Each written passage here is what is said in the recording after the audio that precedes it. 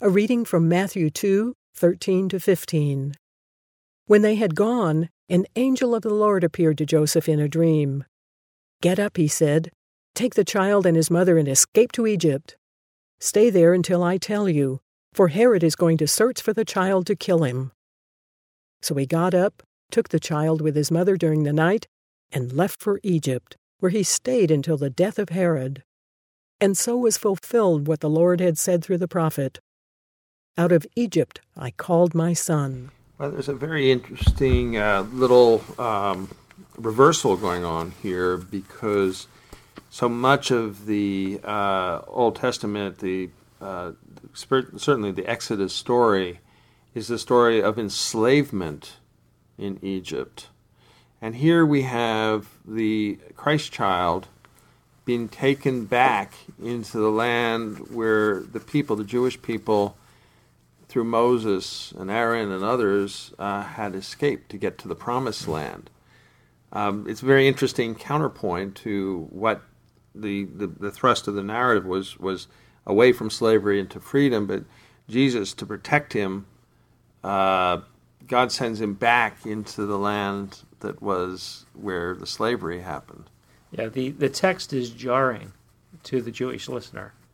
You don't escape to Egypt, you escape from Egypt. Right. And your story is built around that. You are a people because God miraculously liberated you from your bondage. And now the story moves in the other direction. It's interesting because here again is another hint at the universal nature of the king. This is not just the king of the Jews. He's going to be King of Kings and Lord of Lords. He's going to be the one who is the ruler over all nations. And this gets developed completely through the Gospels, and then the epistles and Revelation add layers to it. But right here in this one phrase of going to Egypt, you're sensing something unique. And then the prophetic word, "Out of Egypt I called my son." Fascinating that this one obscure line from the Scriptures becomes engrafted into the story at this point.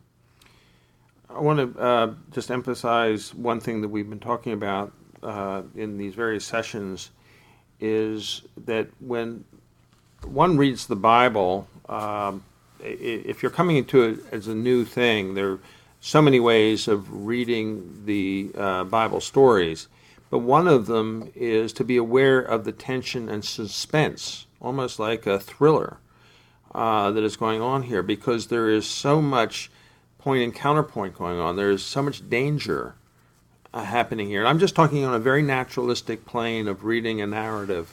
A lot of people are unfamiliar with that approach. It's certainly, there are layers and layers, as you just pointed out, in terms of where Egypt plays in the story, which would unfold by coming to know the gospel better. But on some levels, you have an amazing thriller going on here. Will the child be killed, or will the child be saved? And how does your great enemy Egypt get engrafted into the saving aspect? I mean, one of the things you just said is really significant for reading the Bible.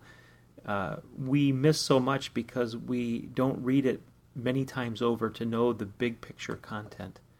The more you see, the more you know. The more you know, the more you see.